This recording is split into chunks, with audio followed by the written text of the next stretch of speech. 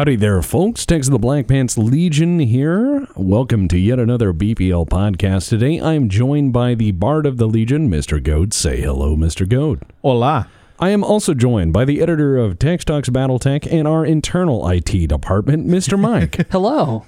Before anyone asks, we are all roommates, cohabitate, and create together. And cough on each other. And cough on each other And in each repeatedly. other's mouths. That's how we tell secrets. That's how we tell secrets. Yeah. So the topic of this podcast is the art of the homebrew, the magic of creativity, and the art of the DM. Well, what, do you want to talk about that? We just got the distillery thing going on. Yeah, not that homebrew. Sorry, yeah. Oh, Swear you're to talking God. about role-playing video games. Yeah, I swear to God, if you call the revenue agents, I'm going to run for the river and hope that the Tabasco in my socks throws the dogs off. Oh, man. I can only imagine. They're just going to show up and like, you don't have to run. They're like, this is a tax violation. Sir, please come back. We're just literally going to fine you. All right. Yeah, I would put on overalls if I made moonshine. I'm just saying that's part of that. Like overalls, straw hat, shit stomping boots. Nothing underneath. Nothing underneath. Nothing. Even in the winter. Yeah, you just kick your pot of beans over into the fire and run. Man, like that's to hear some of my relatives say it, that's how music got into that one branch of the family. Is they like all the musicians' tradition comes from people just playing music while they're waiting for the shine to distill. That's got to be a genre. Waiting music. Yeah. No, I don't mean like elevator music, but I mean like waiting for my shine music. Why do you think shine blues? Why do you think bluegrass has this thing where every instrument just does like a solo and it just drags on and on until they get bored or tired? I was thinking because they're bored and drunk. Why do you think they're bored and drunk? Well, because it's Appalachian. There's nothing to do except mine coal and be fentanyl. miserable. Yeah, I was gonna say fentanyl. This was back before the fentanyl donuts. Days. Yeah, and okay, so the topic of this podcast is, as I said, the art of the homebrew. That magic of creativity, the art of the DM, and I had a few topics I wanted to cover because we've all done this. So every DM in the world should, at least in my opinion, my humble opinion, be completely open and wanting to carve out their own world. And there are some DMs that will run only modules, only approved modules, literally railroad their players season after season, session after session. I was going to say there's nothing wrong with that until you said railroad. Well, and a lot of them do, and they don't know it. Yeah, if you run a module, perfectly fucking fine. Yeah, no, I have nothing against people who run modules. Especially since if you're somebody who doesn't have a lot of fucking time to just sit there and make shit. I mean, not all of us are like Matt Mercers. We don't have time to like craft something for weeks. And some of those modules are fucking great. So. Yes, they are. I mean, that's why they're so highly spoken of. Yeah, and even as far as a railroad goes, I mean, to a point, all games are, because when you're setting up for a game of whatever, D&D, Shadowrun, whatever system, you're all coming under this agreement that there is a premise of this game. You're going to do a certain thing. Like, and 90, like take our Shadowrun game. Like, we're going in under the assumption there's going to be a job and you're going to take that job. Well, right, and there is that magic place between the DM getting everything they want and the player getting everything they want. And if the game is completely off the rails, no one likes it. Because it's just random. Bleh. Yeah. And then if the game is everything the DM is commanding them to do or compelling them to do, that's fun for the DM and no one else. Right. And so the magic place is in the middle. And that's why some modules are really highly spoken of, because it can play out so many ways. Yeah. But what I'm talking about is just that I have to play the module as written. I have to do everything as written. And I think everyone gathered here is certainly against that notion. You can't predict what the hell your players are going to do. Well, of course not. Nor should you force them. So this is about being open and wanting to carve out your own world. And I'm hoping people out there listening, if they're aspirational DMs or younger DMs, or hell, just DMs tired of the same old, this is going to be an inspiration or guide or even just ideas you can steal. And that's one of my main DMing rules is if you have an idea or you see a cool thing, steal it. Steal it instantly. Yes. But we've all done it, from fixing clunky rules to removing skill bloat problems to figuring out how to transpose a system into new systems. So let's chat about this world of homebrewing. One of the things, let's start with the last thing first. Okay. This notion of transposing systems. I started it. I did quite a bit of it, and then I called Goat in to help because I'm running my own custom game in Dark Heresy. I love Dark Heresy First Edition, warts and all, because I think they got it more right than wrong. Goat's a Second Edition Dark Heresy guy, but he loves it for his reasons. Well, I cut my teeth on First Edition. Well, I know, but I'm saying you prefer Second Edition. I prefer First Edition, and that's fine because we wanted to work together, and so we made a 1.5 edition where we're taking the best bits and slapping them together. And we're fixing things that both editions did wrong because we're coming together and collaborate. So if you have two generations of DM working together, like you have a guy who's a 3.0 guy and you have a guy who's a 4.0 guy, they can come together and build an edition of D&D. No problem. You find the things that each version did right. Like 4.0 was a great miniatures war game. Well, let's say you want to create a game, for instance, that is a miniatures war game in D&D, where you're running a war band. Yeah. You can steal shit from 4E to do that. But for the stats and everything else and the core mechanics of roleplay, you could put that in 3.0. And you could just kind of meld these things together if you wanted to. Or you could play Pathfinder Kingmaker. Yeah, you could do that.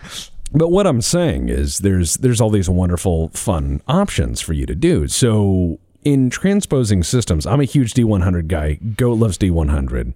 But I like it too, yeah. More. Huh? I like Dice Pool more. Well, I know. You're a VTM guy. And a Shadowrun guy. I know. But the thing is it's everyone has what they like. So if it's kind of like goes back to the old GURPS idea, where I jokingly said there's a GURPS book for everything, because there is, because GURPS was designed to be universal. But the problem is I find that there's a lot of systems in D20, or as Mike pointed out, 2D20. Ugh. Yeah. Look, okay, 2D20 is fine if you have with certain systems. Like I've heard, and it's Modifius owns it. They own the rights to 2D20, which I think is part of the problem. Is it's not open source or open for debate on anyone else's end but theirs. And that's where I have a problem with it. I'm not saying that they can't be improved or that there aren't systems that work with it, because from what I've understood, there are, I forget the name of the game. There's another 2D20 game that a lot of people speak very highly of.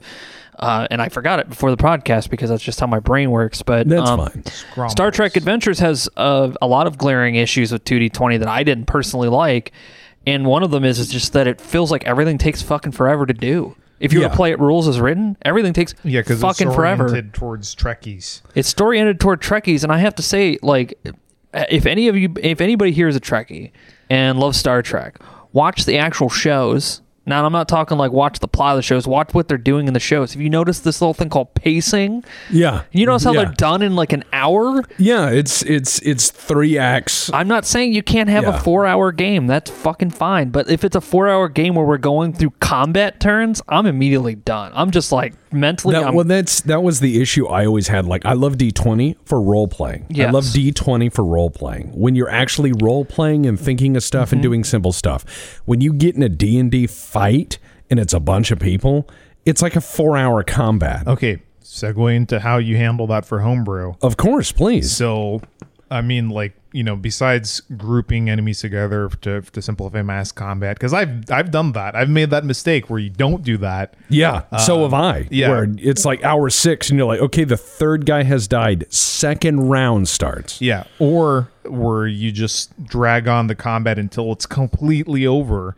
You don't have to do that. You can just you can just stop going through initiative trackers when it becomes pretty apparent who's going to win. Yeah, people break and run. Yeah, that too. Or even if they don't, even if they're fighting like, you know, skeletons or something like that, you can just say, look, at some point it becomes apparent the skeletons are going to lose. At most, you can like have them do like the players do like one roll each to see how much, if any, damage they sustain, how much, you know, ammunition or whatever resource they use up to wipe out these guys. Right. And it's something we said about when we were watching Tex play the HBS BattleTech, where it's like everybody in the, like, not the module, like the mods, but the, like, main game. Yeah. Everybody in the main game just fights to the death. They're all diehards. Like, they're pirates. They're like, I will kill you. And you have no weapons. I will kill you. They have no weapons, and they're literally like, I will get in your face and fight. And it's like, everyone's doing that. However, and I know a lot of DMs are probably like, you know, of course they'll have some enemies run away, but like, not every enemy has to be like fight to the death. Like, if you see that they're gonna lose, maybe they fuck off. Maybe goblins, after they see their like friends get fucked up, do what they do. With anything approaching like intelligent level, and it doesn't mean they give up on the fight. It means that they run away to live another day, and you know, tell their kin about it, and it's like, hey, yeah, we're gonna set up an ambush. We're gonna wait till they sleep. That's one of my favorite things. Is like in my Dark Heresy game, and you guys are both in that, so I have to be careful how much I say. But I have DM charts for stuff that I've come up with. One of them's a fall chart, because falling damage is so fucking lethal. So I have a scatter die where, like, if you fall off a building, maybe the wind hits you just right and blows you right back against the building, and you can make a chance to, like, catch on a window ledge or a pipe or something. Or it can go the other way and just blow you out in the middle of the street and you die. Or you fall on, like, a truck full of pillows. Yeah, that's a 1, and that's not going to happen because I'm rolling a D10. Yeah. But no, I just have stuff that can happen, which is really neat. Another thing I do for fights is I'll set a morale level of the enemy on a D20. Or, you know, it'll be a 1 to 20 level, where 1 is like a small child. Like, you say boo and they run. And then, like, a 20 is like an orc war boss, where it's like, he's going to fight you even if he dies, because that's what he does. Yeah. You know what I mean? Oh, she could fight. But I make things take that away. So, like, you have these guys, your average guy who is a combatant is going to have like a 10. Well, you kill all of his friends. Well, that goes down to a 5 now. Yeah. And I'll roll a D20. And if it's 5 or under, that guy's going to keep fighting. Because he's like, you killed my friends, I'll kill you. But if it's over that, when I determine a morale shock hits, you'll have these guys suddenly just run. And I have that for different things. So, and I have consequences for it. Like, if you kill a bunch of the guys and 1 or 2 of them get away, I'll have them run back to their gang after laying low a few days and go say, okay, here's what happened. And the gang leader can believe or not believe. I make them roll for it. And so the gang leader will go, oh my God, these guys are killing our guys. They're fucking up my operation. And depending on how much information this guy's able to give them from what he saw you guys do, that then determines what they know about you when they come after you, and they are kitted out appropriately. And so I do all these things behind the scene. You'll just hear me rolling dice a few times and laughing because I'm determining, the next phases of stuff. And GMs, don't think you have to do this much bookkeeping unless you want to. No, I'm very autistic. Well, and it's fun. I mean, like, it can be fun to make the mechanics to put more mechanics on it. Like I did that when I was running VTM, where there's a courage stat in that game, so it kind of made things easier. So I just made a little chart, what causes what difficulty for the check, versus like one guy died. Okay, there's going to be like a simple check to see if people are going to break and run, if they're like mortal gangers or whatever, and it goes all the way to being like the last man standing or being injured or whatever. Like there's this one time where the party just came in and in like one turn before the enemy could even react, they wiped out everyone but the boss. And I, in front of them, I just rolled a check. Okay, yeah, he didn't give a fuck that you killed the one guy or most of the guys or all the guys. But then when he actually gets shot at, he failed that check, which was the easy one. And and everyone, laughed.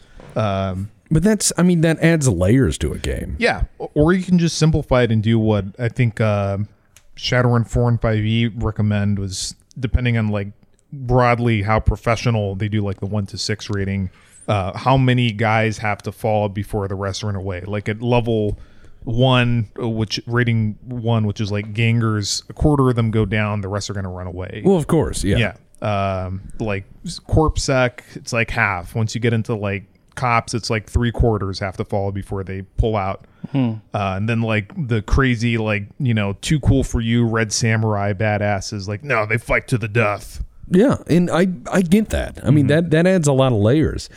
Now, when it comes down to like game mechanics we don't agree with, it's like Mike found the 2D20 system way clunky. It's too clunky, and it's supposed to be narrative, and there's a lot of game stuff involved. I know it's supposed to be role-playing game, but it feels like I'm a DM against my players at times, and I'm like, that's not my... I mean, these are my, first of all, friends, but also, like, I'm not that kind of person. I'm not like a person who's like, I have to win.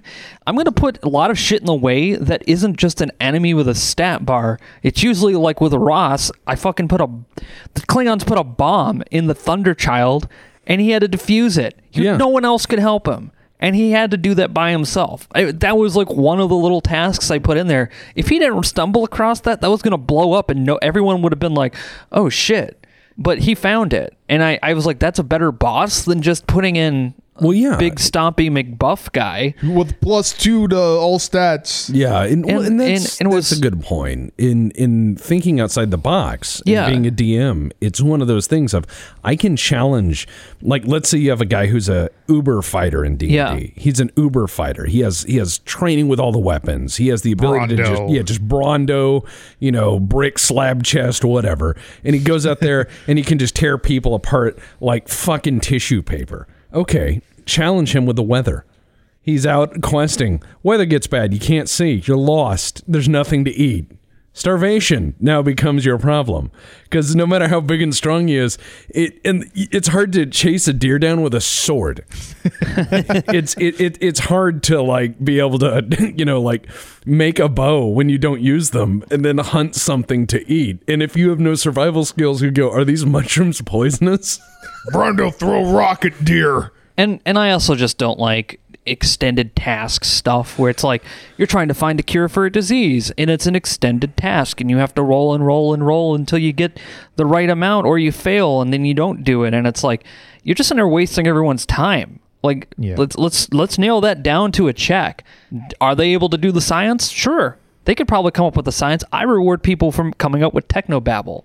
I do. That's that's not even a mechanic in the game. I just reward people for coming up with really creative Star Trek technobabble to figure out a situation. I'm like, absolutely. People are getting into character. Yeah, I'm in for that. If you're going to do that, that's great. And that's one of the reasons why I've switched Star Trek Adventures 2D20 over to Genesis, and it has been a little bit clunky at first, but now I've got it narrowed down where we did a test game, and by the time you guys hear this, all that sort of already have happened. But we did a test game, and it ran great. Everybody had a great time. It was much smoother. I just had to get rid of the combat turn system.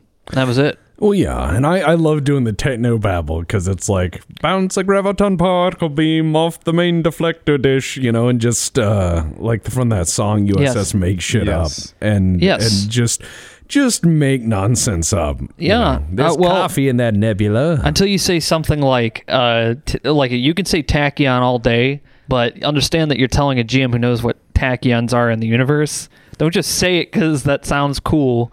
Because I'm going to be like, all right, yeah, go ahead. Fire tachyons into that. See what happens. I just imagine like the Death Grip song whenever you say that. Or the like, I know I want to make a chronoton field. Really? We're dealing with time travelers now? Now we are. Yeah. Congratulations. It's your uncle from the past. I'm fine with technobabble. I'm fine with technobabble, but yeah, it has to be like somewhat creative and fun. So don't do it like Ricky and Trailer Park Boys. Well, breaker, this is Rocket Ship 49. I like the idea. Well, they figured out a way to stop the caveman virus in the test game. Yeah. By creating a field on their belt. Like the engineer made a belt that basically blocks it. That blocks it, yeah, because it was because of the ion storms. It was de-evolving everybody, and he created this thing that he figured out the science to actually create a field big enough to surround the party, and they had to stay together. See, that's cool, and that's narrative. Yeah, they came up with that. I didn't make that. It wasn't like here's a thing that they could do. It was just like I didn't think of that. That was fucking brilliant. Well, and another thing that homebrewing teaches us is it's like skill bloat. So many games have so many fucking specific skills that are just ridiculous. Mm-hmm. Because, imagine if we had to play Shadowrun 4E without that Chummer app. Oh, fuck. Yeah, where we're sitting there you're like, okay, you got to roll this, and it's us going through 8 pages of shit, going, okay, hold on. Do I have the profession nail filing skill? No, you don't. You don't know how to use that. No, well, I mean, Shadowrun, it's more like they have the skill groups, which are supposed to sort of mitigate that. But you don't want to pay that much if you're only going to be using like one or two different, because they subdivide firearms into automatics, long arms, and pistols. Because apparently you can be a great pistol shot, but oh no, this thing's shoulder fired. Oh, I don't know how to aim this. Yeah, and that's why I like how Dark Heresy handles it. Yeah, it's like, it's a stat. Are you familiar with how guns work? Yeah. And that's why I like a lot of D100 systems. And I like that you can specialize their specializations, but it should just be like one firearm skill, and then you can specialize in, you know, whichever like, you know, assault rifles or SMGs or whatever, and you should be able to get multiple of them. Well, right. I like the idea of that, because that's a lot like D&D, where you say weapon focus, and you're like, oh, well, I'm good with all swords, axes, whatever. I really like... my preference, I have practiced the most with this giant fucking axe. Hell yeah. And that's what my combat style is about, and that kind of brings it in. I would also say, like, if you're going to do any kind of homebrewing, don't just drop it on people. Let them know, because you're going to have especially if you're dealing with rules lawyer people. Yeah. Oh God. Well, tell them ahead of time that, like, hey, in your skills here, I've completely condensed it down to this, so it's a lot easier. Yeah, and they have to know what the actual rules are to play. Yes, but there are people who are like, oh yeah, I didn't put that in, you know, and I'm that's not. You got to communicate with people about it, like, especially if you're like, hey, we're going to play D&D 5e, except we're not going to use any of these weird spells here. These are the only spells you have access to. People will be like, all right, sounds fine. You know, as long as you tell them ahead of time. Don't invite a level 10 wizard in there and he's got... they can be like, okay, well, if this is how it's going to be, I don't want to play a wizard. Then. Exactly. So that way they can make a decision ahead of time. Well, yeah, communication is everything. Yes. It's kind of like... Well, we'll talk about my homebrew maybe in a little bit, but one of the things I wanted to talk about was, like, one of the homebrewing aspects I like when I create games or concepts is I like, let's use dwarves as an example. Some worlds do dwarves really well, and some worlds do not. Dragon Age. Yeah. Fucking beardless dwarves. Get fucked. You can do beardless dwarves. Get fucked. So however, as I'm a player who leans heavily into, like, how fucking badass dwarves are, you know, and I Dwarf Fortress dwarves are, you know, peak dwarf for me. Who can be clean shaven, by the way. They can be, but I ignore that. So they've been punished for their sins. Okay. What about mutton chops, though? No. That's female dwarves. Yeah, that's female dwarves. Oh, didn't know that. Yeah, so I tend to look at dwarves in a different way. But we were talking about, like, dwarves in Shadowrun. Goat and I were talking about dwarves in Shadowrun. Yeah, where they're kind of unremarkable. Yeah, they're unremarkable. And it's like, oh, they're the meta type that's kind of like humans, but not really. So they deal with discrimination, but they don't talk about it. Yeah, and I'm like, no. So we came up with that idea of, like, dwarven clans and, like, mountain homes, and so dwarven arcologies, exactly, because it's a cyberpunk setting, right? So that was our solution, because we said, well, no, dwarves are a clan structure; they would band together. And you look at, like, immigrant communities in the United States, where you have, like, you know, Koreatown, Mexican Town, Little Italy, what have you, and they leave a mark on their area. You know, you go to Little Italy, it has a very unique style and culture and everything else. And Shadowrun has they have, like, elf ghettos and, like, elf districts if they're rich, or ghettos if they're poor. There's orc ghettos or entire districts of just, like, orc slums. Even trolls will kind of band together. Right. And we don't talk about it this much, but we expanded on it. They're being just off the grid communities outside of the sprawls. Yeah, and sure. Those tend to be divided among racial lines. And I like the idea of, you know, like, dwarves are a clan hierarchy, so they would have the mountain homes, which would be their name for, as we found, arcologies. So you'd have a whole arcology of dwarves that are given over to industry or trade or whatever, or everything they can, you know, branch into. Right. And it's also a corporation. Right, of course. I mean, that's how they do their collective, you know, buying power in a very capitalistic setting.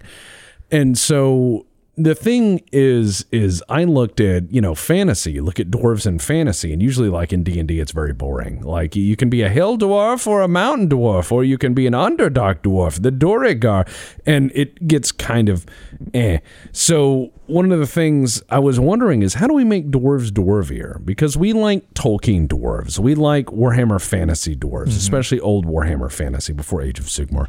And we like, of course, Dwarf Fortress dwarves. And so one of the ways I thought about homebrewing that is you have racial traits and cultural traits and national traits.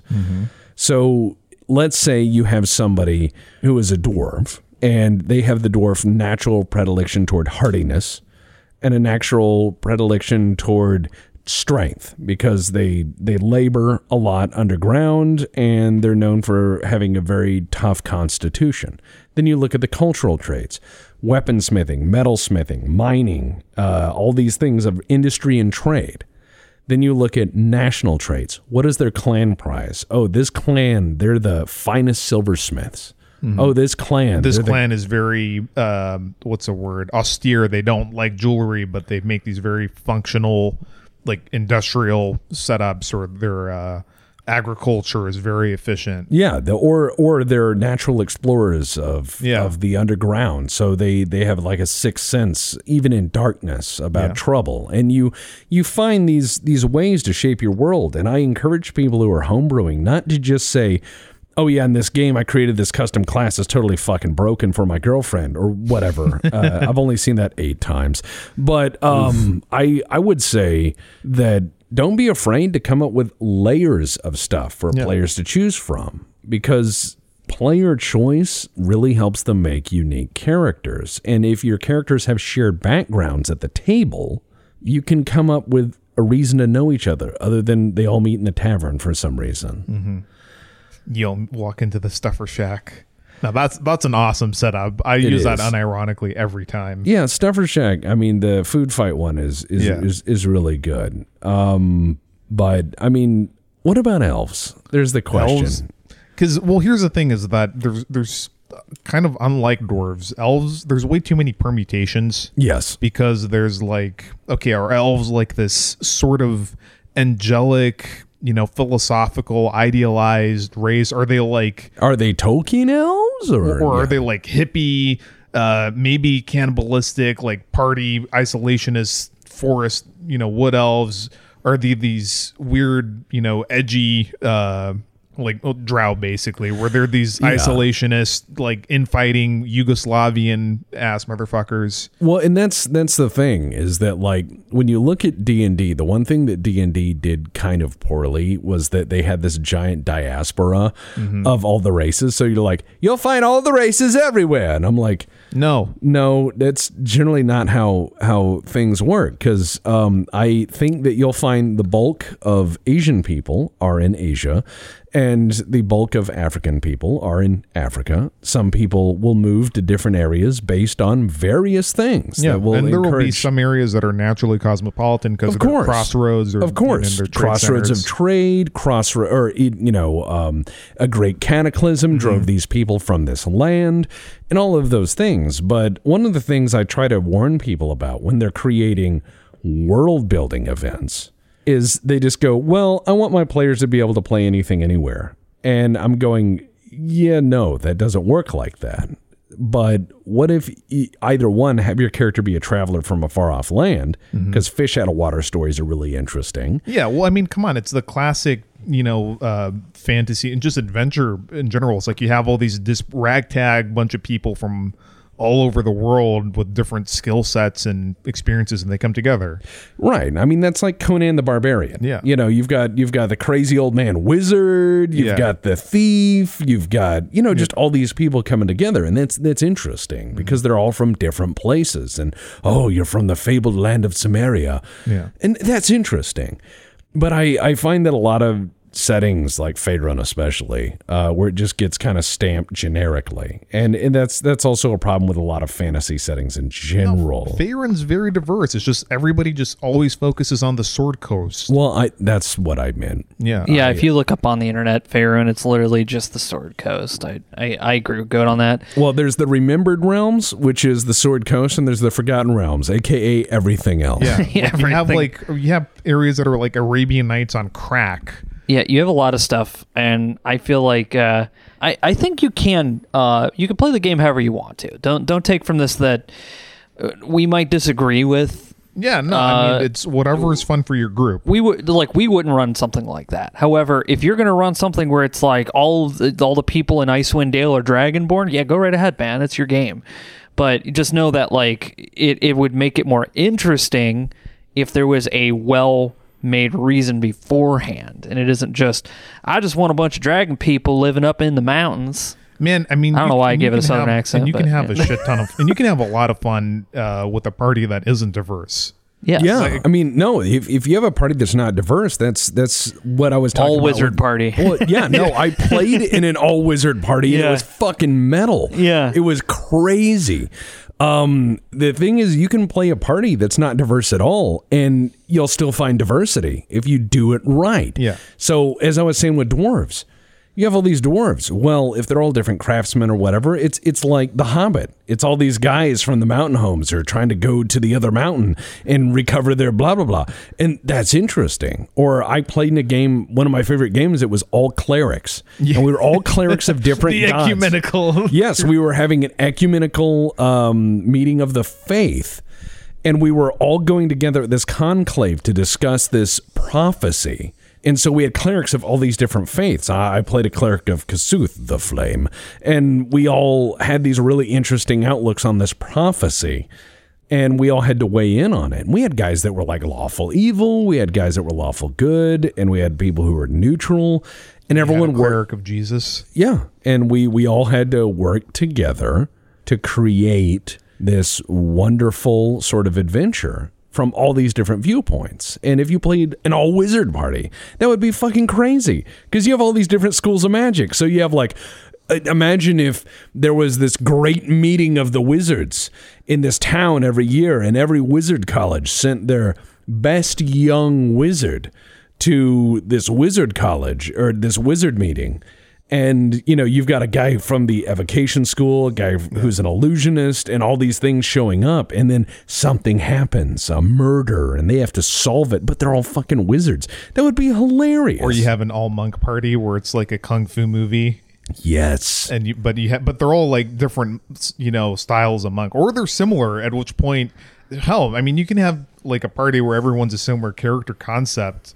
And it's just like a buddy cop movie. Yeah, exactly. As long as, but you'll want to develop the characters and see how it branches out and changes. But that's half the fun too. Well, right, and the big part of this is just making the system your own. Yeah, is just taking a crazy idea and pouring water on it and watching it grow. You adapt the system to you, not yourself to the system. And what was the next part of your question that you were going to ask? Well, I was going to say, let's talk about Homebrew in terms of making your own project, because Mike, you have a pretty amazing Homebrew project where you're taking Star Trek, Star Wars 2D20 and converting it into the Genesis system because you just got tired of how clunky everything was, and you saw how things worked and how things melded, and you just said, fuck it, I'm going to run Genesis.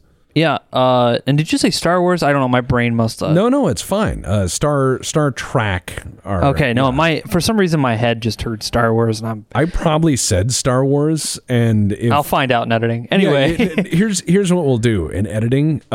You just replace it with this. Okay. I was going to say... Windows updates. No, I was going to say replace it with Star Trek.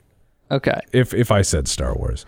Anyway. Yeah, so Star Trek, you've said, I've had enough of Modifius. Yeah, 2D20. Yes. And you're like, this is cool Genesis. Well, the problem with their Modifius system is you have two skills that you roll with. You have 2D20. This is how it works. You've got your attributes, which max out at 12, and you've got your your abilities, which max out at 5. Now, in the 2d20 system, if you roll a 20, that's a failure. If you roll a 1, that's a high success. It's reversed from what people might know of rolling, d20. Yeah. However, the problem is that if you have a character who has 12 in reason and 5 in engineering, that means they only have 2 dice worth of failure that they could hit. That's a shitty number. Like, oh, you can increase the difficulty every single time. But I'm like, there's a skill ceiling. There's nowhere for them to go. So you always have to run everything at a difficulty of 5 every time, just so that way they have a chance of failure. Otherwise, they're just going to solve every single problem. And if you're like, oh, well, then they just made an overpowered character, you just do that through the character creation system. Seriously, you can make a super amazing character who's good at engineering and medicine from the start. I know. When I was watching how those characters build, I said, they didn't play test this. They didn't play test it. No. I can always tell when they play tested stuff, and I can tell when they ran out of time. Yeah. So if you only have two numbers worth of failure, being 19 and 20, that's kind of fucked up. None of your players are going to lose at anything. So you're like, oh, as a DM, then you have to give them different checks. I'm like, why would I give them a command check for running the computer systems? I command you, computer, to... There are skills and talents, though, that I like, that where you can replace command with computers, which is some mental gymnastics. I have no idea how they explain it. I honestly think they just got the license and kind of just wrote shit really quickly. Yeah, well, I mean, they were probably like, oh, they're gonna rip it out of our hands. I think, well, they also had like a bunch of like tie-ins with Star Trek Online and all this stuff. Oh. Yeah, and I'm not like saying that they did that, because I don't know. It just feels like it's unfinished is what I'm trying to get at. So I was like, all right, I'll convert this to Genesis. Genesis is a mostly narrative dice system where success and failure is much easier to understand than, and you can actually set the difficulty much higher, and you can also give them setbacks. Everything's got a dice. There's a lot of dice in the game, but it's a lot easier to understand, especially if you have the chart right there for everyone to see. Because as I've learned with Psydoc, apparently he played Genesis for something like a year and a half, and he had no idea what any of the dice did. So he just went by whatever the GM would tell him. It is a very weird dice system to anybody who's uninitiated, and I am uninitiated. I still find it kind of weird, but I like how it's set up. Well, here's the thing is, okay, like as a DM, you said, oh, we could play a Star Trek game, but you knew from the start, from the people you had and the characters they were making, that you were not headed for a normal game of Star Trek, and then it slowly became. I wasn't going to make a normal game. Well, I know, but it became Star Trek and just became Ryan here. Yeah, just shit posting and memes. And it was so good because everyone just embraced it. Yeah. And even it felt like a TV show. Well, that was the best part of it, was that the fans and the audience came up with, we were just playing off them, and they said, yeah, behind the music, something. I think that's what they said on one chat. Behind the scenes. Yeah, and we were saying, oh, behind the scenes, and we kept counting out with behind the scenes, and we said, yeah, this was the show they shot a bunch of, and then it like ran for a season. And then they were like, oh, no, this isn't going to work. And yeah, Sloan and Grkek are never in the same frame because there's only one costume. Yeah. Yeah, we'd come up with this whole behind the scenes thing. So after they'd roll and do something like, I accessed the computer, and then it cut to like the behind the scenes, and like, yeah, the computer wasn't actually plugged in that day. So like they would do stuff like that. It was a lot of fun. Yeah, and I loved how we came up with ideas for things not working, and like people not being there or whatever. Or like a fight scene you described, like, yeah, your stunt double runs up. Yeah, and that added so much to it. But I mean, it shows the joy of the homebrew. If you just say fuck it and go with it, it's one of the great improv moments in yes but or yes and I'm not saying you can't say no. You can say no, but don't say no and stop them from doing something. Yeah, I didn't. Unless they're being really shitty, I've had to say just no, you don't. Well, I mean, with games where it's like there's a lot of rules and systems and people are trying to be like power gamey, yes. But like in some way it's a narrative game. Do this. I'm always going like in a narrative game. I'm like, go ahead, see what happens. Yeah. Because if they roll really well and they pass, I'm like, fuck it. Apparently you've lifted up that fucking grate. And now you're flying through the air like you're the Silver Surfer. What are you going to do next? The wall's coming toward you. Yeah. Like I'm like, yeah, okay. Let's see how I can make it fucked up because I can play the game with everyone else. Like, and that's where you kind of have to be like, all right, well, I mean, if you want to be like extra about it, then let's make it extra. I'm fine with that. But I think converting it to Genesis was a much better idea for me, and we're gonna find out. I'm probably gonna eat my words after this. We're gonna find out for sure. But I based on the test game we ran, everybody had a great time. The system was much easier to understand. Failures were a lot more often instead of and it's not a failure as in you don't get to do that. It was a fail upwards as in, oh no, you accessed the system, but now you've just turned on all the sprinklers, and they're like, oh. And they're like, yeah, it's really wet in here. Now all the computers are shorting out. Stuff like that. And you're like, oh. So it's like they still got what they wanted. They just didn't do it cleanly. Like you give them, you allow the players to continue the story and continue the game without them going, all right, you failed that. Now what are you going to do? You fall forward. That's the one good thing that Wang, aka Wrath and Glory, implemented into the system. That was one good element. One thing they did. Yeah.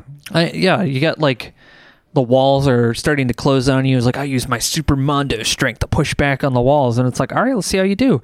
Yeah, you push the walls, slow down. But they're still coming. Yeah. Like you allow them to still succeed, but the dice in Genesis also have threats and failures and triumphs, which give them a lot of extra stuff. I've actually been converting triumphs into momentum that they can use for later, which has been really nice. But it honestly feels like a much better an easier to understand system than what 2D20 is. And I think the reason Star Trek Adventures went with 2D20 is because Modiphius owns the rights to 2D20, and they're like, we're going to have to use our system. No, it's like, it's just anything. Well, it's I got the license, we're using it. Star Trek is a narrative game. There's a FASA Star Trek where you can play with a bunch of math if you're boring. Yeah, I've seen FASA Star Trek. No, I've seen it, and I was like, ooh, no. Yeah, there's a lot of I mean, if you like BattleTech, you'll probably... Like, if you like BattleTech rules as written, old school BattleTech, you'll like Star Trek. If you love BattleTech, programming an ENIAC computer to break the Enigma codes, you'll love FASA Star Trek. This gives me a bad... I'm Captain Duncan Fisher. I don't give a fuck about your prime directive. Oh God! But no, I mean that's the thing is like make the game your own, and you've even done well. 5e. If you're running a 5e module, make it your own. Yeah, switch it up a little bit, especially if some people and you know that they're gonna probably read ahead. Just let them fucking do their thing. Be like, no, the rat's nest isn't down there. What's down there? A bunch of broken glass. Yeah. And they're like, oh, okay, well, that's not a big deal. The glass starts swirling around at your feet, and they start forming into... Die Hard style. It starts forming into a strange being, almost like a glass golem. Oh. Yeah, and you change it up. You change it up on them a little bit, and they go, oh, shit. I whacked the glass golem. All right, well, now there's flying glass shards coming at your face. Or like what Puzzle Plate did in our test game, which I want to bring up because I think it's the funniest thing. Please do. We were doing the test game for Star Trek and not Puzzle Plate. I'm sorry. Puppet Master. Puppet Master did this. He's the one who's editing our Star Trek Adventures podcast game. Yeah. So he was playing a Ferengi, and he was a Ferengi officer, and they were all in combat. We were testing out combat initiative stuff, and I decided to throw that out. But in that, it came up to his turn, and they were outside of a crashed shuttle, and there was all these cavemen surrounding him, and they're like fighting and everything, and he's like, yeah, I take a few steps back, and then I go, rule of acquisition number 214, dead men make no deals, and he shuts the door, which I thought was the funniest fucking thing. And I was like, yeah, that's exactly, he's playing his character right, and I appreciated that. I'm fine with people who do that. I know that he had enough ability where he could have fought, and I'm fine with characters that have like a very I'm scared mentality. The only time I wouldn't allow that is if they're just going to try to straight up back away from the party as they're doing something. I'm like, no, get your ass in there with the rest of them. Where the fuck you going? Can't just be, but it's what my character would just leave the party and go do his own and go start a business. I have noticed that in watching your games, both of you, is like there's always going to be someone who is like in the back trying not to get involved in the fight, and it's like I'm gonna be like, oh no, looks like the door behind you there's like a flame coming out of it. It might have been caught on fire. Maybe someone had a candle in there. You might want to get away from there because pressure builds up. That door is gonna pop off. I want to push people in the right direction. You want to push them, nudge them, give them motivation. Yes. Don't railroad them. Motivate them to do something. Well, that's the thing is like I had a guy on the comments because I said that I've read through the Strahd books. I played in Ravenloft a few times. I played Curse of Strahd, Curse of the Skeleton King. Yeah, Curse of the Skeleton King. Make you go to the nightmare dimension? Yeah, you can't escape. I want it. You wanted to fucking die. I've never played Curse of Strahd, but I've always imagined Strahd to have like the Bela Lugosi accent. Well, yeah. What is a man? No. Bela Lugosi. Bela Lugosi. What is a man? Why not? What a miserable pile of secrets. But enough talk. How about you? But no, me Machine in the BPL ran Curse of Strahd, and he did a really amazing job. Like, he prepared really well. He set the atmosphere. He set the tone. He went above and beyond. He did all these awesome voices. I mean, really good DM. And he ran Curse of Strahd, and I had someone afterward, because I'd mentioned a Let's Play, Curse of Strahd, and I said, I don't really care for the module all that much, but Meme was such a great DM, I appreciated it. I really enjoyed it. But the thing that's really funny is someone said, well, how would you improve Curse of Strahd if you don't really care for the module? And I said, okay, off the top of my head, this is the homebrewing exercise. Yeah. Off the top of my head, you get summoned there, and there's a note, and at Strahd's Castle, you set up all the stuff to go to Strahd's Castle. It's still Ravenloft, still spooky as hell, all these terrible things, people dying, crying, whatever. And you go to Strahd's Castle to meet Strahd. And Strahd's so depressed he killed himself. And there's a note there that says, I couldn't take this miserable fucking dimension another day. It's always the same. Whoever reads this note is now empowered with my powers to control this pocket dimension. By the way, if you try to leave, it'll collapse and kill everyone here. So they're trapped by the plane, just like they would be, but they have to fix pocket dimension Strahd and make everything nice, or not. And it's spooky Transylvania town. So you could be like, Strahd's dead. Everyone rejoice. And they're like, it still sucks. And you're like, but Strahd's dead. And they're like, those old ladies are still grinding people into dirt in the mill. And you're like, oh my God. And then you have to try to fix it because there's the undead, werewolves, and just all the horrible shit. Fuck it. I'm going to lure some other adventurers to make it their problem. Exactly. So you could become Strahd. Yeah. And then the game inevitably turns into some Rocky Horror Picture Show ripoff. But that's hopefully the thing. Less fucked up. Yeah, hopefully less fucked up. Don't unless that's your thing. But man, I've never heard of an ERP group going well. Yeah, no. So and that just comes into like my current homebrew project. I approached you guys. People who've DM'd for me before are in this group, and the game is I really like older 40K. I think the newer 40K is fucking terrible, and I've already ran it. Start checking that on your bingo. Yeah. So my homebrew project, I said, I've said a lot about my distaste of modern 40K. I like older 40K, but more than that, I love stories in the margins. Stories that are out of the main giant space marine, come down, kill everyone with a bolter, leave story that's just repeated ad infinitum. The auditor who goes to the big giant castle where the guy's like, it's made from 1,000 points of steel. He's like, really? Who's your mill? Yeah, exactly. Play the auditor. I like that idea. Well, we've talked about 40K in the margins because it's a hilarious universe to explore as a common man. And so I created this homebrew game that's in this 1.5 edition of Dark Heresy. And it's called the Magistratum Mundanus. And it's about being local cops on this planet. And everyone in the party is someone not a cop. They are not cops. No, I said that is you are forbidden from playing policemen. and they found out by this weird bureaucratic snafu that they're all policemen, and they had to report to duty. And so basically it's like A-Team meets... Yeah, it's like A-Team meets Police Academy. A little bit of Reno 911. A little bit of Reno 911. Yeah. And then some LA Noire thrown in. Yeah. And you guys have fucked up everything. And it's been really funny. We've achieved 100% success rate on our calls so far. I don't know what you're talking about. We stopped a bank robbery from these horrible little men with like assault rifles. Okay. And my character didn't even steal any money. Think about that. I didn't steal any money. I stole a lot of dope. Yeah, I stole a lot of dope. and the ramifications of that will haunt you. But so no, okay, 100% you did your job.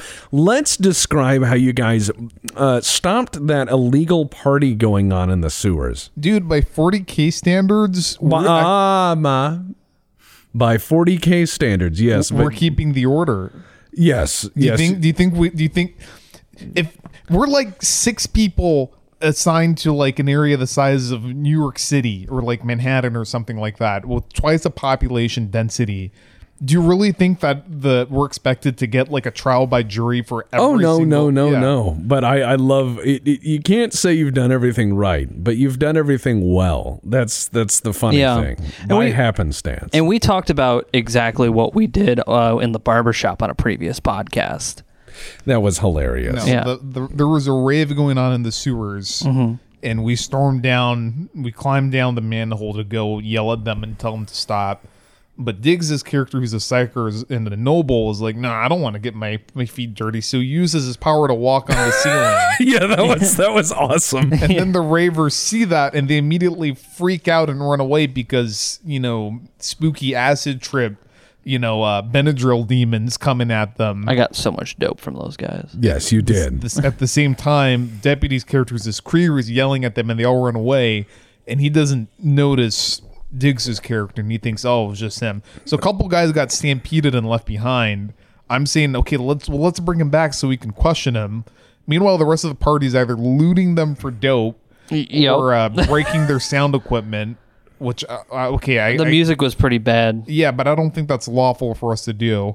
But we drag him back. Well, it was a unlawful piece of equipment playing unlawfully in an unlawful location. They probably didn't have a permit, so there's no permit for that. Break out all day. Yeah. Besides, it was flooding anyway. Yeah, and then halfway through, they give up on hauling them out of the sewers, and they're tied up, and the rest of the party just yeets them back down into the sewers. As there's rain and the sewers are filling up with water. Yeah, okay, that was. I don't think technically we should have done that. Yeah, that's what I love is revisiting these after effects, and then Deputy wrote the report. Yeah. For what happened, and it's just like every other phrase is lawfully and correctly. It's so good. It's been really fun. But I mean, the next thing I want to talk about in Homebrew is like a lot of people fuck this up, and they do it because they're trying to make the best ever. A lot of people want to do the chosen one route. A lot of people want to do the holy item route, the holy grail route. But let's talk about homebrew weapons and artifacts, the fun shit of any setting. And my feeling is, and this is for people who are struggling to homebrew anything, come up with a cool weapon, a cool sword or a cool hammer or a cool jewel that has a magical effect. And then from there, you do the Gygax thing. You go, well, for a thing to exist, it has to come from a place. Well, who made it? Well, why did they make it? Well, what was going on? Well, what is that place like? And then you build your dungeon from that. You build a dungeon. Well, why is it down in this dungeon? Well, what's above the dungeon? And you slowly build out until you have a city and then a world. Yeah. But let's come up just to show our homebrewing chops. An artifact or cursed artifact for players to use. Something to find in a dungeon. I want to just say use the bones. The bone saw. No. I have one. But hang on. But look up Seth Skorkowski's The Bone Saw. Look up Seth Skorkowski anything. Yeah, he's a really good guide on stuff. Oh man, if we get him on this, that'll be fucking great. If we got him on this, we would just be quiet and nodding. Yeah. And I'm fine with that. And he's like, oh, and then if you read, if any of you guys read my books? And we go, yeah. We're aware they exist. Seth, we want to read your books, man, but I'm retarded, and I'm kind of retarded. I'm already reading some stuff. Yeah, my reading list is about 3 years long. We really love your YouTube channel, though. We really love it. Please come on our podcast. Please love us. Yeah. Please give us a nod. Was it Senpai noticed us? Please respond. No, we love you, dude. Yeah. Yes, we do. A magical item.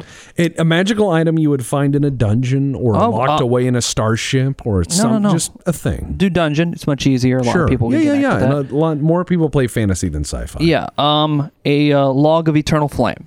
A log of eternal flame. That's right. Okay, so what does it do? It's basically a log that is always on fire. You can't put it out. You can't you can add more stuff on top of it, and it'll burn that. It'll just burn straight through it. I mean, just like a normal fire. It's nothing crazy. It burns like a normal fire. But it can't be extinguished. It cannot be extinguished. Someone like me is thinking like, okay, I'd go get some asbestos gloves and then I'd use it as a weapon. You totally could if you got the asbestos gloves to do it. Yeah. But eventually you have to store it. You're going to put a fucking log of fire. Who's going to steal a log? Well, Nobody. I would. But yeah, if you knew it was the log of eternal flame. You just did. Yeah. So you have the log of eternal flame. That's the first item I would come up with. Okay.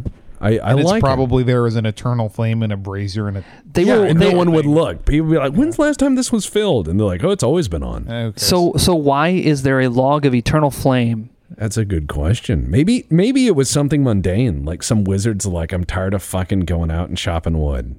There we go. He's lazy. Wizards. Yeah, Thousands of years ago, a wizard was like, I am tired of going outside to chop wood. Okay. I only have 8 strength. Go. Why is it in a dungeon? Because the dungeon is built. Well, okay. This is a wizard, right? Yeah. Wizards do research. They need illumination for research. This isn't a lab so it's a room that he doesn't sleep in or anything, but it's there so that it's constantly illuminated so he can go in and work there whenever the hell he wants. Mm-hmm. Yeah, a mundane reason, but a cool artifact. Yeah, and also keep shit heated. Yeah. There doesn't have to be something. I mean, honestly, the fun thing is come up with really weird ways to use relatively mundane, or not mundane, but relatively straightforward items like the immovable rod. Yeah. Okay. I got, because players would play with that. Eternal. So I'm going to come up with an item, and we'll do this down the row, and then Goat comes up with an item. Okay. The Ring of Ideas. That's what it's called. It's a cursed item. They call it the Ring of Ideas. You put it on, and it whispers ideas to you, but it is the worst possible thing you could do at any given moment. But then you know what not to do. But it seems like a good idea. Okay, but then your buddies can restrain you. Of course they could. Yeah. But the thing is if you have it and you're the only person who hears it, and it sounds like it's in your voice. Yeah. Like your internal monologue. You should just cross the street. You don't need to look both ways. No, just be like, oh man, cute girl over there. You should go say hi. So what if it? No, I like the idea of it being the Ring of Ideas, but it's like the Ring of Ideas, more like no inhibitions. That's what I mean. So like if you whatever straight thought you had in your head, like you see that baby and you're like, I could punch that baby. You just do it. Yeah, that's you don't like, because everyone has these like weird thoughts. Where it's just like, I can go up and just choke that person, and you're just like, you're not like a violent person. You go, oh my god, why would I do that? But there's sometimes you have those weird thoughts that just kind of pop in your head. Yeah. So obviously this was found at the foot of a mountain, off a dead guy who jumped off. Oh, I like that. Yes. Like you find... It's like he sees a mountain. Oh, I should climb that. And you climb it. Oh, I could totally jump off. I bet I can skid down this on my shield. Yeah. Yeah. Dude, that would be so slick. It was a ring crafted by dwarves. Okay. Magical dwarf smith created this piece of jewelry because he was tired of a certain council member who was a know-it-all. I like that. So he was, for his wedding, he gave, well, not for his, well, maybe like as a gift. For Yeah, He's yeah. like, I made this very nice ring for you as a token of my appreciation and friendship. I love that idea. That sounds... clan is no longer heard of anymore. Yes, because it turned him into Dwarf Fortress dwarves. I should build a lever that melts the world. Yes. All right, Goat, come up with an item. I was gonna say a lever that melts. Not. Would you pull the lever? You see people doing this like over and over, just up and down. No, I'm coming up with ideas, but it's all stuff that's been done before, or it's just like I'm remembering like stupid shit people did with it. Like one where it's this ring where it's a ring of invisibility, but only for stuff you put through. So like, my finger's missing, but then you find out it's not actually a ring of invisibility. It's a tiny portal to like the fairy kingdom. So on this TG thread where the guy was talking about it, he said, yeah, and then the player took the ring and he just yeeted it into a lake, causing a war between the Fae court and like the whatever water critters were living inside that lake or river or ocean or whatever. Yeah, see, that's fucked up, but I like it. So come up with an item. I don't know, like boots that hover over the ground. Oh, okay. So it's because you don't want to get your shoes dirty. Oh, all right. But the problem is how do you adjust? How do you go down? Or like, is it just set off from like a certain distance off the ground? Okay, so boots that are always like a foot off the ground. Yeah. But okay. What if you could adjust that? All right, and it was created by a fucking wizard who didn't want to get his shoes dirty. No. My take on that is it was ordered by a nobleman who lived in a snowy kingdom, and he got tired of his feet getting cold. Actually, no, it's not just hovering over the ground.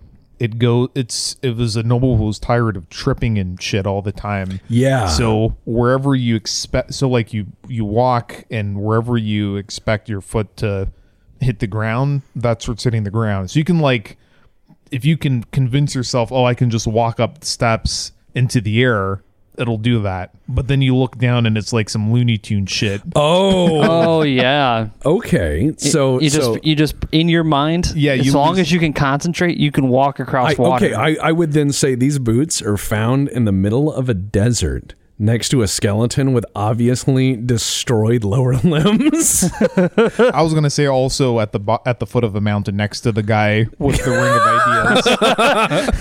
ideas. I could use these boots to get up there. That's good. Or he's just walking up the hill, like running away from the crazy guy with the ring of ideas, and he keeps, he thinks that he knows there's a slope, but he's not paying attention as to where he's going, so he just keeps going up and up and up, and then he was like, how much further does the mountain go? And then he looks down, and then Looney Tunes and shoes. He lands. He crashes and breaks his legs, but he doesn't die.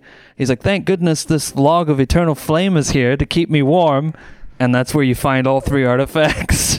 Oh man, he died of smoke inhalation. Oh, that's funny. Yeah, does the log of eternal flame smoke? Yeah. Well, yeah, smokes and pops and cracks like a normal log. It's just like a normal log. Just forever. Yeah. Forever. So, okay, favorite trap ideas for players. Let's come up with some. Because I had one that I've used before that I think is fucking brilliant. I put them in dungeons. I would do a narrow hallway. Like you get down, you open this door, and there's this narrow hallway, and all the walls are smooth. The ceiling is low, and it's all smooth, and it's a perfect rectangle all the way down this hallway. And at the very end, you see another door. And a few stones in, the whole floor is black. And so I had players go, is that a different kind of stone? And they would have to roll to see, and they'd have to get closer to see. It's tar.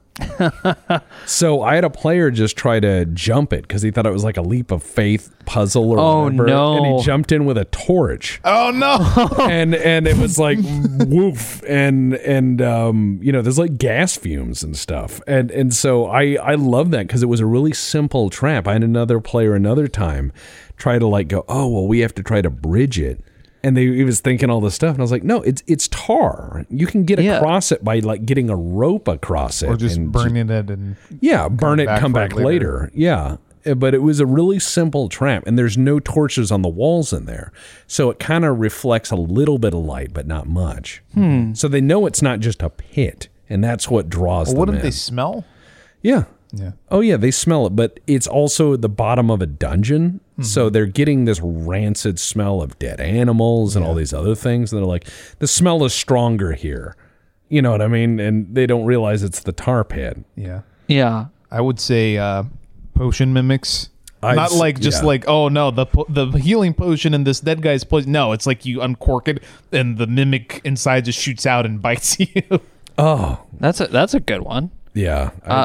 Just mimics in general. I mean, there's just clever mimics. Yeah. Yeah. Not like, oh, the whole house is a mimic. You walk inside, it bite you. I remember a guy had a mimic that looked like really nice adamantine boots, and you put your feet in them and it'd eat your toes. So my idea was very similar to the tar one. I've actually made this before in a game. So it's basically a liquid where if you step into it, you start to sink very slowly. And if you're fast enough, you can walk like that non-Newtonian fluid that people like to play with. Yeah. Very similar to that. Except if you sink in just enough, you cannot be pulled out.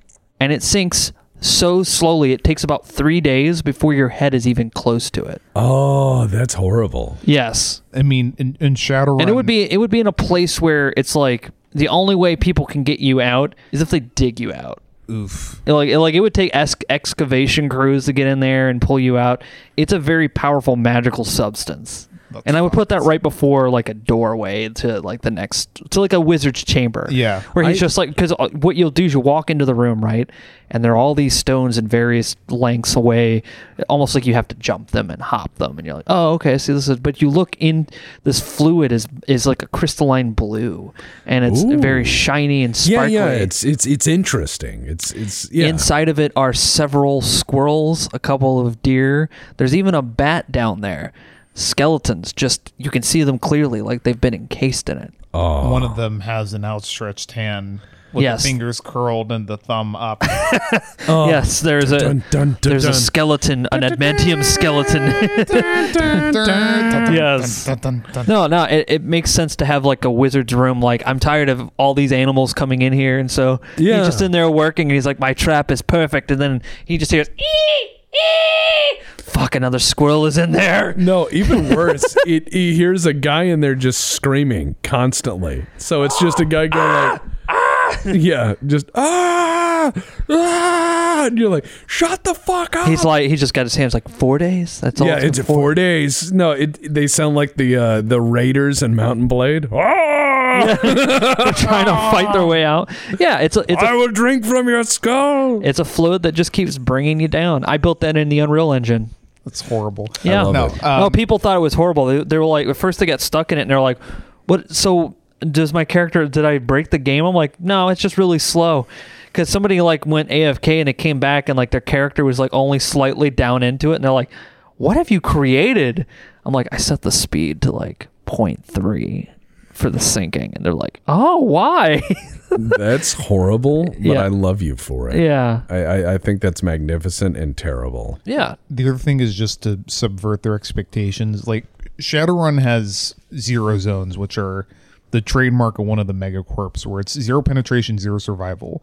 And it's just this preposterous D&D shit where like every single grain of sand in a Zen garden is an activation sensor for like the retractable turrets and shit, or it's like there's 3 corridors going down and one of them has a bunch of cover and shit and the other ones all have obvious turrets, and you go down and the cover just retracts into the ground and the turrets come out and shoot you.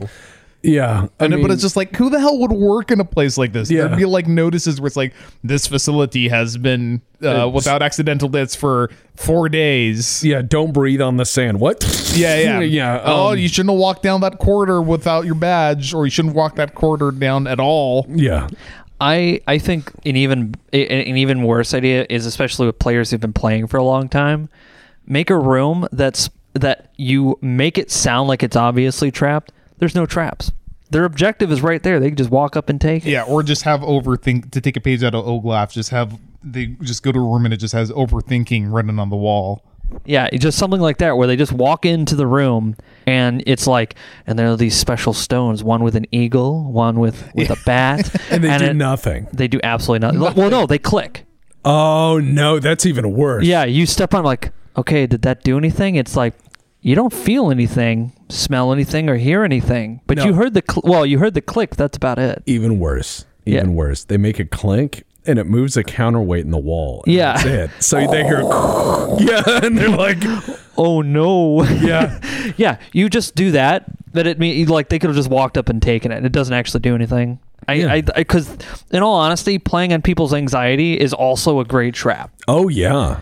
Because most people are expecting poison and spears and goop and all this stuff. Indiana it's like, Jones stuff. Yeah. if you play in anxiety, people get mad, and that's the best part when they go, "Wait, I could have just walked up and taken it." Yeah, pretty much. Yes. Yeah. The last thing I want to talk about before we get to our voice questions. Okay. The last thing I want to talk about is homebrew disasters, because homebrewing in the wrong hands is terrible. And I have to share my worst one, and I will encourage you guys to go read it. I wrote a story on TG a long time ago called Fur Heresy. And that was me. That was me and my friends. And yeah, that was horrible. And the problem is that I find the biggest pitfall, if you're homebrewing something to have fun with your friends, saying this is a fun game is great and all, but my rule of thumb is if you are unwilling to show this to the world, if you are unwilling to have other people read and play in this, you are creating fetish material. And you need to not do that, because while that may be fun for a little bit, it's going to make people uncomfortable. And please don't do it at the local game store. That's fucked up. They're trying to sell games. Come on now. Yeah. And so the thing is that in homebrewing, like homebrew disasters where someone comes up with a custom class, 9 times out of 10, it's broken because the person coming up with this class says, I want to play this class.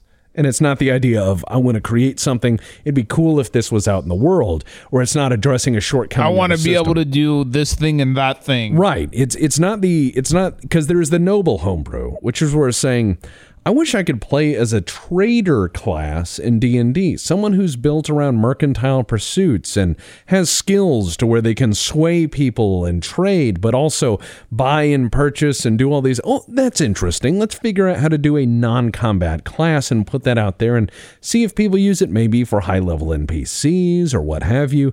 That's an interesting idea, but when someone says, as Goat said, I want to be able to cut everyone in half in one turn with a katana at level 1, and then at level 2 fight the moon and win. You know, that's where you run into this homebrew. I want to be able to fight people with katana and have all the wizard spells and have all the cleric spells. That's usually the homebrew pitfall. Yeah. Like if you're playing something you can share with the world, and it would bring joy to people because it's fun to make, that's the right way to homebrew. And if that's in your heart, you can't fuck up. But if you're doing it and you're like, I don't want people to know I did this, just keep it in your journal. Yeah, keep it between you and your group. Yeah, don't send that out there. I honestly have I'm still new to playing games and DMing and stuff, so I have no bad experiences so far. So, anyways, let's go to our voice questions. Awesome. And here's the thing, guys. That's right. You can leave voice messages now on Anchor FM/Black Pants Legion. Google Black Pants Legion on Anchor FM if you can't get that to work, and leave a voice message. If you sent mail to me recently, I redirected you to Anchor FM because this shit is cool. It's like you're calling into a radio show. Right. So let's prove it's cool. Mike? Delusions of adequacy. All right, let's see if this works. 2 things. What are some other podcasts you guys like? Personally, I like No Agenda. And when are we going to get more Dungeon Crawl? And that was from A. Just Holy A. shit, A. that was cool. Yeah, that was cool. It's like he's here. Okay, A. I listen to a few like true crime podcasts and stuff like that. I listen to a few historical ones here and there, but nothing commonly. Most of the time I'm listening to stuff, it's music. But as far as more dungeon crawl stuff, we are going to put Star Trek on the podcast once we got them all. And that might be done by Christmas. So yeah, that'll be out there. Any podcasts you guys listen to? Not really. I mean, again, it's for if I'm like, something where I can have my where my attention is not occupied. It's like music or YouTube or something. That's fair. I've literally edited this one. Yeah, you're like, I don't even. I'm listen to it. podcasted out. No, It's obviously. like, who the hell makes a podcast? Like, you have to like run out of ideas, and you just want to be able to talk with your buddies and shit. We make podcasts, and then I have to edit them. So my listening of other podcasts has dramatically fallen. I watch YouTube videos, which while I'm editing, like Seth Skorkowski, listening to his games is cool. Yeah, it is. He's so cool. You're so cool. Yeah, You're so cool. Come on, guys, he's gonna think we're desperate. So the other one I also like to listen to is not a podcast, but I like to listen to LGR because Clint has a really nice voice. He's very soothing. When he's working on computers and stuff, I really enjoy that. That's it. I don't really listen to a lot of podcasts, though. Steve, 1989 MRE, I guess, is about as close as it gets for me. Yeah. That's something where it's just like, oh, this is nice to have running in the background. Yeah, or even Bob Ross. Bob Ross is great to have when you need a nice chill. Wholesome. Yeah. I was going to say, are we simping for Seth Skorkowski now? Oh. Next. No, we haven't. We're not spending money on them. All right, here we go. This is from Alex A. Hello, Tex and the Black Pants Legion. So cool. I've been watching your YouTube channel and listening to the podcast, and science fiction and space stuff seems to be a staple. Do you guys like space stuff just as part of your stories and settings, or do you also like real-life space stuff? Keep doing what you love. Thanks. All right, that's so cool. I like fictional space stuff. I love big scary universe, as I've talked about. I love various space settings, but I also like real space stuff. Oh yeah, because like you'll read these papers that these astrophysicists will come up with, and they're like, we have no idea why light turned a 90-degree angle here, and we're like, it's interesting. Yeah, we're like, oh shit, what could that be? Or Tabby Star, or any of that other stuff. Tabby Star. Oh yeah, I work with one of the research, or not work. One of my friends is one of the researchers who worked on that. Yeah, and that's awesome stuff that makes you wonder. Oh yeah, no, I always find joy in space. I think Star Trek kind of really ignited my interest in it. I'd always had like a kind of side interest in it as a kid, but then when I watched Star Trek, it kind of blew me up in that. So I enjoy pretty much everything. I mean, I'm a pretty big follower of phys.org. I can't understand a lot of the math, but I do enjoy reading it. So and I get really excited at space stuff. I mean, I really, really do. Yeah. Like, I watch all the SpaceX rocket launches, and I love when they come down. I can't keep up with all those. No, I love when they come down and just kick their feet out. Yeah. And I'm like, oh, I can't do that in Kerbal. But that's a good problem to have when you can't keep up with all the launches going on. Yeah. That's a great problem to have, honestly. Yeah. All right. What about you, Go? I don't really follow it that much. I mean, I think it's great that we're venturing into space and learning about it, but I don't have a whole lot of personal interest or curiosity into scientific mysteries like that. All right. I mean, my interest in science fiction is more because it's not about, why does light bend 90 degrees or what? It's about people. It's about how do people, how do we deal with stories where people have, like say they're confronted with aliens or people dealing with hyper advanced technology. Like Arthur C. Clarke type stuff. All right. Yeah, that's well said. Yeah. All right. It's about the imagination. The next one is from Brian E. Hi, Tex. This is Brian, grognard to be. I'm leaving you a voice message to ask about your voice. You get complimented a lot about it on YouTube and things, and I was wondering if you ever got any weirder comments about it. And also if you get complimented on it outside of YouTube. Thanks. All right, Brian, I'm very self-conscious about my voice because it's fairly damaged, but I have gotten weird comments, and I've gotten... Even during stream on the Courtesy Flush, it happens. Yeah, and I've also gotten lewd comments from both sexes. And that's always weird. I guess it is what it is, but it never really compliments. A lot of people are like, what happened? Yeah. Oh, he's faking his voice. Yeah. People think that you're a Zoomer faking your voice. That's like Markiplier. Yeah, we're gonna cut the podcast. Be like, oh, thank God, guys! I'm glad I'm finally done. That voice is so hard to do. No, and it's just it's like I mean, you guys live with me. Is this? Yeah, no, I mean, and even before if that, this is a con, it is the longest con in the world. It's like, holy shit, man. No, Tex has to speak up when he does the podcast. That's the only thing. He has to speak up. He actually talks way lower than this because his voice is damaged. Yeah. Well, I mean, and I remember like a couple times where I was like talking to you while I had something running where you're like talking on a video. It's like, holy shit, it's the exact same speech pattern. This is just how he talks. Yeah. And that's why you have a bass drum mic. Yeah. This is done a lot better. I mean, I don't have to speak up as much, but I do have to speak up for the podcast. Next one is from Casey. My name is Casey, and I'm a police officer in the Ohio region. Let's just leave it at that. And I do a lot of secret squirrel work, intelligence work, that kind of things. And with everything that's been going on lately, I've become physically ill from the stress. And it has been a really hard time for me lately. So I was feeling really down, and then you guys dropped a podcast, the best podcast that there is, the best BPL podcast, the only BPL podcast. And it really perked me up. It made me feel so much better, and I really appreciate it. And you helped me get through a couple more weeks just by doing that. By the way, I recently told somebody I identify as an urban mech, so they still are processing what that means, but take that what you will. But anyway, thanks, and I cannot wait until the next podcast. Thank you. All right. Hope you get better and things get easier, Casey, and thank you for your service. Yes, we can actually say that. Because you're still doing it probably right now. Yeah, probably, like most cops I know are overworked and underpaid. I'm from Ohio. I can tell you that's not an easy job. That's not a state that's easy for police officers. So thank you for your service, man. The real question is though, what are the pronouns you use if somebody identifies as an urban mech? Shorty. AC 10. Oh God. All right. The next one is from Chiba.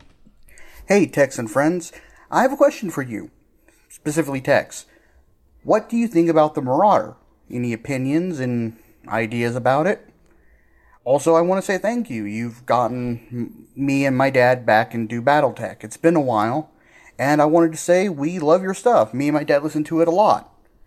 And I wish y'all a happy end of the year. Oh, that's very cute. That's wholesome. And I'm glad you and your dad have something in common. You know, my dad and I have something in common. It's called the last name. But the thing is that if you we both also like machine guns, but and explosives. Yeah. Now, if he's listening, he heard that he probably chuckled. He'd probably laugh. Yeah. But no, the Marauder. Okay. We're doing an episode next. Yeah, on it. I want to save what I have to say then and there, but there's a reason why it's a classic, and there's a reason why it's fucking awesome. Yeah. Would that probably have come out by the time this comes out? No. Oh. No, not by then. Because this will come out in like January. Yeah. Anticipation. All right. The next one is from Koo Crow, who I have seen on Courtesy Flush. Nice. Hello, Black Pants Legion.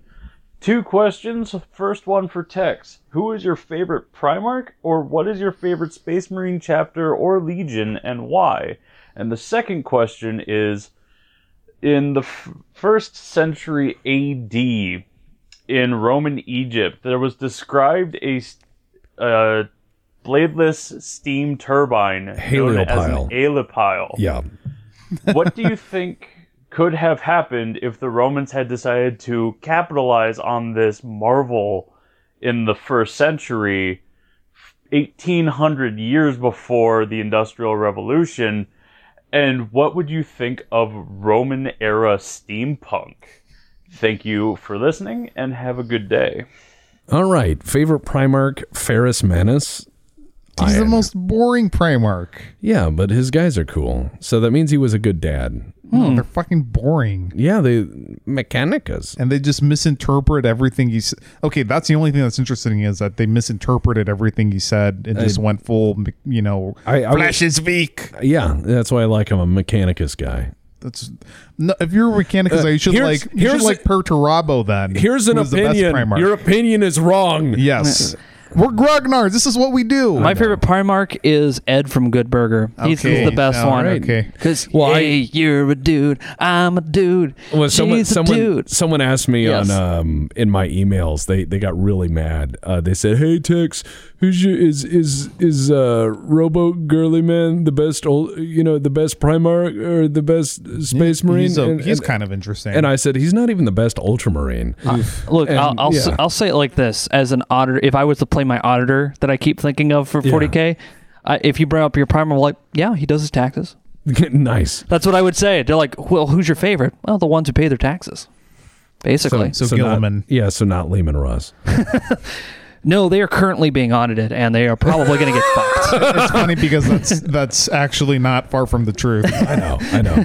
So next, these are interesting. The other question. The steam power holy water dispenser. The No, it's the Aeolipile. The Aeolipile. And it's basically it's a bladeless turbine, quote, but not really. It's you take a brass sphere and you have these two armatures that come up, and water that is boiled in a basin will rise up these armatures and spin a little wheel. Now, from that to go to working machine is a big stretch, because in the 1st and 2nd century, there were a lot of steam-powered things like whistles and toys and everything else. Yeah, but it doesn't mean shit until you can use it to push a piston. Right. So one of the things that really makes the Industrial Revolution possible, like industry. Well, it's not only that. In England, the reason why it was possible, because you have water mills and everything else way before that, is England had a lot of coal, and they needed a means by which to pump water out of coal wells and all these deep pits. So the steam engine burning coal at the site of that is where it became possible. So they realized, it can pump all this water. What else can it do? Yeah. So the first big industrial uses of these steam engines is burning coal at the site where coal is mined to make more coal available. I'm not sure in the Mediterranean where you have really good coal deposits. Yeah. So I'm not sure where that would have been useful for mass industry. And just the machine itself, they didn't have a whole lot of practical applications for it. That, and they didn't know how to make mass production of iron, which means you really can't make big watertight boilers, which then means you can't boil stuff en mass to move machines. So it would have been a lot of work. I was going to say, he asked, but he wants to know, like, what would a steampunk Roman Empire look like? Just as a thought exercise. Okay, let's say all of these things happened. Yeah. All of these people, and they figured it out. You would have had a de facto Roman state stretching over a much wider area, because you would have harnessed steam engines to propel machines. It's what they do. They're very practical. Right. So you would have had mass communication a lot earlier, even if they were just Pony Expressing it on steam engines. You would have had power and turbines, probably electricity, and all of these other things follow very rapidly, because once you develop this, people will look for means by which to use it. You would have a cosmopolitan empire 1,800 years before one appeared. And they'd still fuck up and disintegrate like they did. Sure. Of course they would. They're an imperial state. That's what makes it really interesting, is because there's a lot of points in history where humanity was on the cusp of some great discoveries and a lot of things that make us what we do today possible.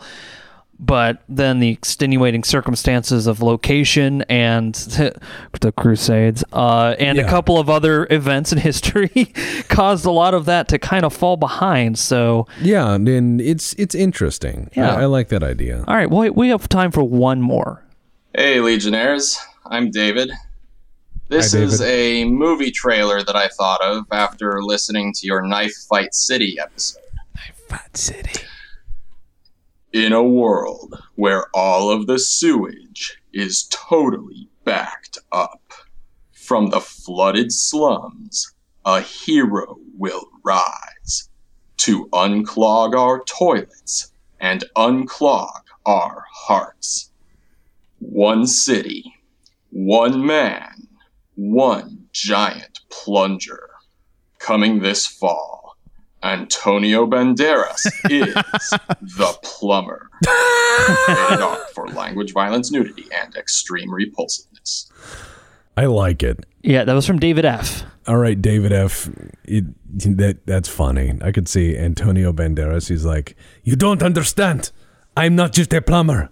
I'm a lover. I am plumber man. No, there's like a romance subplot. Of course there is. Yeah. He saves her from having to from getting swirled into the big toilet. Yeah, because all the toilets are bigger and more powerful because everything's backed up. Yeah, I just imagine the movie Volcano, but with just poop. Oh wow! Yeah. Though this is what happens when you replace most of your diet with corn. Yeah, or I just think they just shoot it on location in like a slum somewhere in Rio or India or something. Because I didn't live in a slum, but I stepped over a river of shit every day on the way to school. Both ways, uphill. No. I'm just fucking with you. But no, wow. Another podcast down. So anyways, folks out there, remember you actually can upvote a podcast and downvote it. It's on Apple, and everyone's given us 5 stars. So that's misleading. So obviously somebody here is going to do it just to break the pattern. Probably. Diggs. Yeah. Diggs, you rate it 1 star, but still say, yeah, it's pretty good though. Yeah, Diggs will rate it half a star and say, put that Diggs guy back on it. And it will be signed Diggs. Oh, God. All right. Everyone out there, stay safe. 2020 has ended. Yeah, you say that like that means everything's going to be good now. No, it's not, but they don't need... Oh, shit. All right, kill it. Kill it.